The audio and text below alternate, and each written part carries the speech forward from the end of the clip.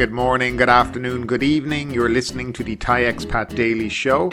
I'm your host Kieran Mack and thanks for tuning in. Don't forget to like this video if you're watching us on YouTube and please do subscribe.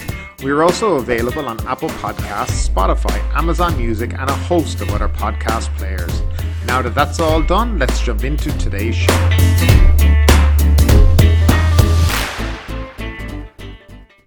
Well, hello there and welcome back as always to the Thai Expat Daily Show. I'm your host Kieran Mack and today is Wednesday the 12th of October 2022. Delighted that you've been able to tune in yet again with us. Now, before we get into today's show, don't forget to please like this video, subscribe to the channel and, give us an old share, whether it's on Facebook or Twitter or wherever it may be. It always helps the channel. And at the end of the day, don't forget as well to hit that notification bell so that you know when the next show pops up on YouTube. And of course, that would be very helpful. So now that that's all done, let's jump into the first story of the day. The Royal Thai Air Force awaits US F-35 decision. The newly appointed Thai Air Force commander says he is not sure whether the United States will agree to sell F-35 fighter jets to the RTAF. Speaking after chairing the RTAF meeting on Friday, Alakorn Wanasarut said the project was approved by an Air Force committee and the letter of offer and acceptance was sent to the US. He said the Royal Thai Air Force is now awaiting a response from the US expected between January and July. He said that in the event the US agrees to sell the jets to them, a letter of recommendation will be arranged. However, if the US refuses to sell the fighter jets, it means we have done our best to procure the jets, he said. The RTAF has tried to provide as much information required by the US as possible. If the US refuses to sell the jets, the RTAF will have to return 369 million baht meant for the purchase to the House Committee, scrutinising the 2023 budget bill because the funds cannot be reused for other fighter jet purchases. The RTAF will then set up a committee to consider how to proceed with the procurement goal, the ACM Alakorn said.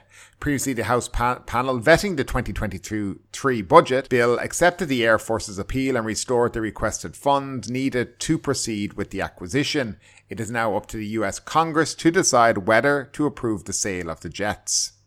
In August, the House Committee approved 369 million baht out of 738 million baht sought by the RTAF for its planned purchase of 2 F-35A fighter jets from the US. Earlier, a subcommittee on durable products, state enterprises, ICT equipment and revolving funds decided to exclude the Air Force's request of 738 million baht from the 2023 spending plan. The panel deemed it to be unnecessary in the current security climate, particularly as it had yet to be approved by Congress. The Air Force lodged an appeal but agreed to have the budget slashed by 50%. The panel then approved 369 million baht for the scheme, which would ultimately cost about 7.4 billion baht over the next 4 fiscal years.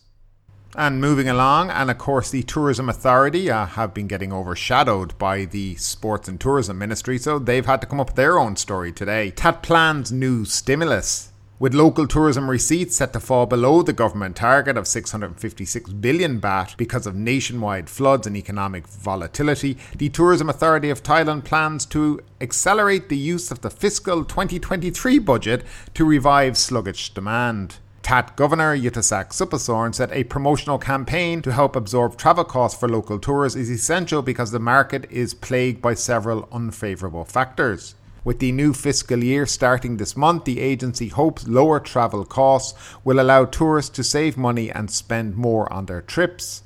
Flooding and a weak economy might be critical obstacles for local consumption in the final quarter, he said. Moreover, with subsidy schemes such as the We Travel Together ending this month, some travellers with purchasing power may opt for overseas destinations, limiting domestic revenue and making it likely that the target will be missed, Mr. Yuttasak said.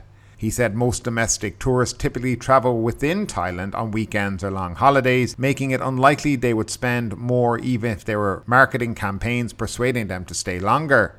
TAT will soon outline new projects for the upcoming festive season, which is expected to help revive the market, said Mr. Yuttasak. People who have demand for travel still go, but they might spend less, he said.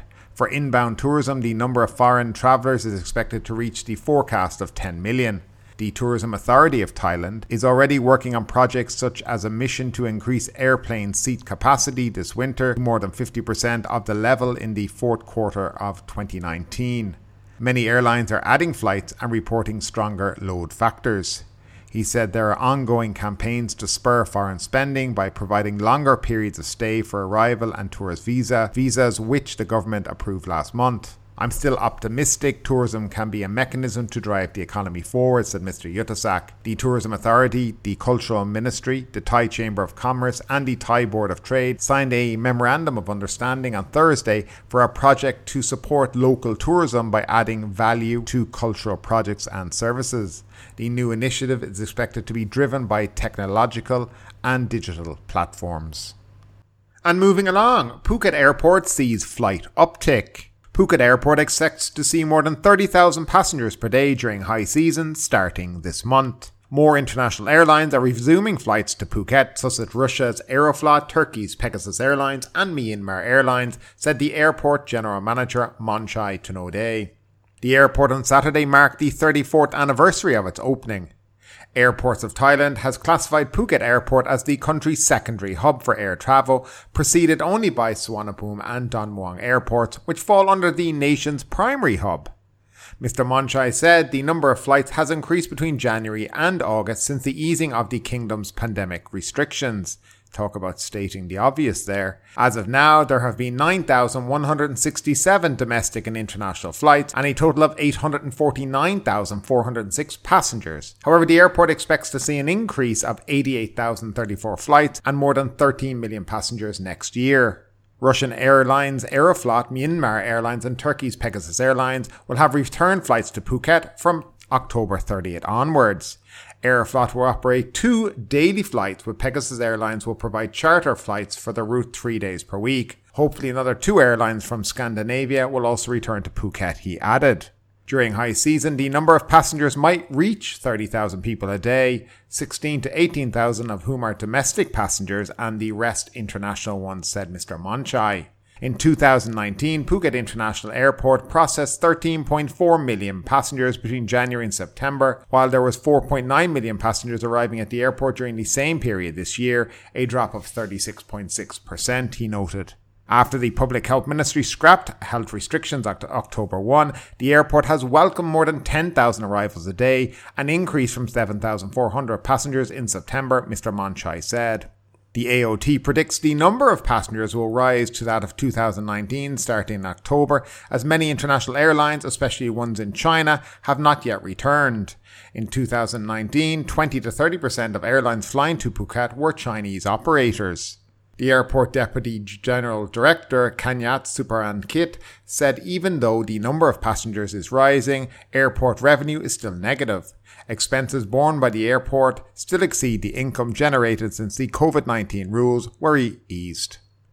Next up, CNN journalists apologise over entering site of deadly attack. 2 journalists from US news outlet CNN have apologised for their coverage of last week's attack on a childcare centre in Thailand that left 37 people, including 23 children, dead. They entered the building where the attack occurred and filmed on site. They are accused of trespassing and filming a crime scene without permission. Both of them were later cleared of the charges but fined for working as journalists while on tourist visas. The journalist reporter Anna Karen and cameraman Daniel Hodge have agreed to leave the country, and just to update, they actually have left the country, I think it was yesterday. They have apologised in a video that has since been widely circulated by local news outlets and appeared to have been filmed inside a police station. My deepest apologies, especially to the families of the victims of this tragedy. We are so sorry to have caused you more pain and suffering, said Miss Curran, who alongside Mr. Hodge were both fined 5,000 baht, roughly $133. We know your country, we know what your country is going through, a painful time, and we never came here to cause any more grief.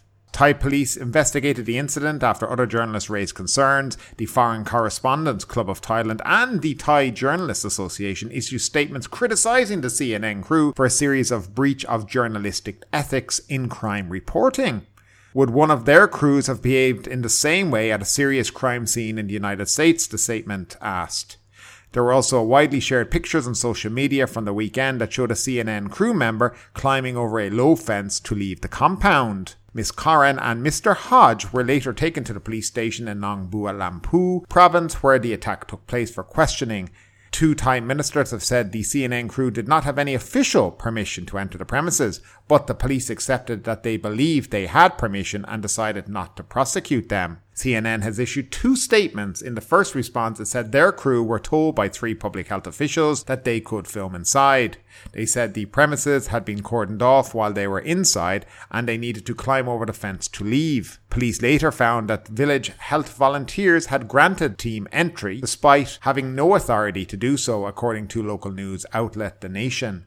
In the second statement, CNN International's Executive Vice President and General Manager Mike McCarthy said the team entered the building in good faith to gain a fuller impression of what transpired inside and to humanise the scale of the tragedy for their audience.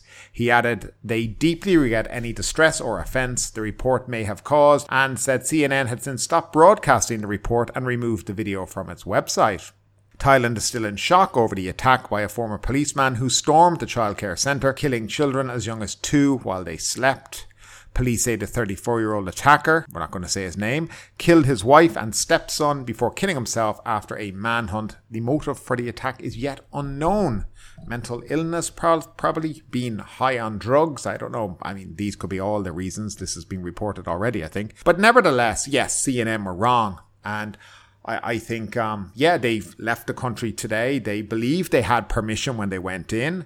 Okay, but again, look, going in to film it is wrong at the beginning. They should have stayed away from it. But the idea that the Thai Journalist Association are somehow going to take the high ground in all this is completely baffling to me. I mean, these are the same journalists and outlets that on a daily basis have bodies on the front of their websites and their papers with dead people from shootings or motorbike accidents or car accidents plastered all over the paper with only just the faces blurred out, but the body's still there, all to be seen. And yet that's okay. But when somebody says something that maybe, I mean, it's not as if they even filmed the bodies there. It's hard to believe that they want to get up on their high horse and all this. And now, don't get me wrong, CNN are completely wrong too. But the idea that the Thai Journalists Association are saying, like they act and their members act in such a great way all the time is nonsensical. And then also the police. I mean, this is the same police who bring people out, murderers, rapists, to do reenactments in front of,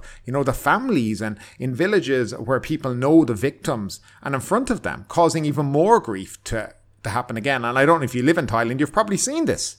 And you've seen the distress it causes a second time when there's no need for crime reenactments. None whatsoever. Certainly not in the age of, digital technology where all this can be recreated on a screen. But nevertheless, CNN, yes, wrong. They've left the country. They've been fined. It does look like somebody did give them permission, and I don't know if anybody knows here in Thailand, but a lot of these guys that live here that act in, some kind of authority, right? Say even in the Ministry of Health or whatnot, they wear uniforms. Or anybody could know they could be policemen, they could be army men. You wouldn't know half the time. I wouldn't have been surprised if they're from the local government or wherever, and they're wearing their uniforms trying to look professional because they all have uniform. I think Monday in Thailand in government offices is uniform day, by the way, where everybody wears a uniform with little medals on the front and badges. It's very strange. Actually, I find it very odd altogether because nobody's in the army, but they're all wearing these uniforms. But nevertheless, I believe something probably like that happened. And they genuinely thought that they had permission to go in. Of course, going in is wrong in the first instance. The crime scene should have been left there and not touched and not defiled in the way that they went in to do it. And I'm glad CNN have pulled, all the coverage off, etc. Probably because they want to be able to go back to Thailand again sometime in the future if there's something worth reporting on here, maybe another coup, who knows? But nevertheless, I do find it interesting that the Thai Journalists Association believe that they're, somehow on this moral high horse, that considering what the manner in which many of their associates behave in relation to the news on a daily basis here in Thailand. So yeah, I don't know what you guys think about it, but I'd love to know your opinion as always down below in that comment section. And finally, Phuket Airport taxi driver, yes, the taxi drivers are back in the news, banned over drug use and road rage. A Phuket taxi driver has had his license revoked after testing positive for drug use following a road rage incident in Kathu. Kornpitak Aswan of the Phuket Provincial Land Transport Office, PLTO, confirmed the news at Kathu Police Station this morning, announced a report by the Phuket Office of the Public Relations Department. The taxi driver was named as Jirasak Rayai and he was aged 33. Referring to Jirasak as a public service driver, Mr. Kornpitak recognised that the incident became known after a video clip of the Jirasak's behaviour was posted online. Jirasak's licence has been revoked due to evidence of substance abuse, he said. Jirasak also would be fined no more than 5,000 baht for the vulgar language he used during the incident. Kathu Police Chief Colonel Runkrit confirmed that Jirasak had been charged after testing positive for a Category 1 narcotic, and that's normally methamphetamine. Jirasak has also been charged with operating a vehicle while under the influence. The video posted online showed Jirasak abusing a man who had asked him to calm down after he abused drivers of other vehicles for not getting out of his way while they were waiting at a red light at a busy Secor intersection in Kathu. The man who recorded the video, Pasakorn Serensokot, also asked the driver why he was behaving so rudely to the other drivers when all they were doing was waiting for the light to turn green. The taxi driver responded, "I'm a Phuket person. Where are you from? Don't come here." Mr. Pasakorn pointed out that the people of Phuket didn't want to let such behaviour destroy the image of the Phuket people, so he had called the police. The taxi driver, angered further, exited his vehicle and unloaded a tirade of vulgar abuse at Mr. Pasakorn before getting back in his taxi, shouting obscenities about Mr. Pasakorn's mother, then driving off. The taxi driver was in a hurry. He was trying to push through the red light, but there were other vehicles in front of him, Mr. Pasakorn later told reporters. Jirasak was trying to turn left towards Phuket Town, but the lane was blocked by vehicles waiting for the red light, he noted. He opened his window and scolded the drivers in the other cars. There was a motorbike in front of him and he moved his car to push the motorbike out of the way. The motorbike driver moved his motorbike, but then other cars still blocked his way, he continued. I cautioned him and told him that he was being obnoxious, but he just replied angrily and shouted, "I'm a Phuket person," he added. The taxi involved was emblazoned with the logo of one of the cooperatives that have exclusive rights to pick up passengers at the Phuket airport, and I believe we've covered that in some depth. The taxi also carried the legally required sticker informing people of the taxi complaints hotline 1584. The taxi also carried the official sticker confirming the vehicle was a proved SHA Plus taxi. That doesn't exist anymore, as needed in order to operate during the height of COVID-19 pandemic. So yeah, again, the taxi drivers in Phuket seemingly now are in the news on a daily basis. And, if I was one of these cooperatives and I was in the local government, I would start talking together to find a way to sort this out, because it is becoming more and more bad news. It's becoming negative publicity for the island and something it doesn't need when it's trying to, let's say, get up and going after this whole pandemic for the last 2.5 years. So maybe get their act together. Maybe understand that, you're in a service industry and, there's rules of the road too. And just because you're from Phuket doesn't mean you can do whatever the hell you want. Anyway, that's it for today, guys. But ultimately, with this story or anything else that stood out to you today, I'd love to know your thoughts in the comments down below. Because yes, this is a news show, but it's also a conversation. Now keep that conversation going. Make sure you like this video, subscribe to the channel, share the video, and do all the good stuff that does help that YouTube algorithm. But ultimately, my name is Kieran Mack. You've been listening to the Thai Expat Daily Show, and we will see you next time.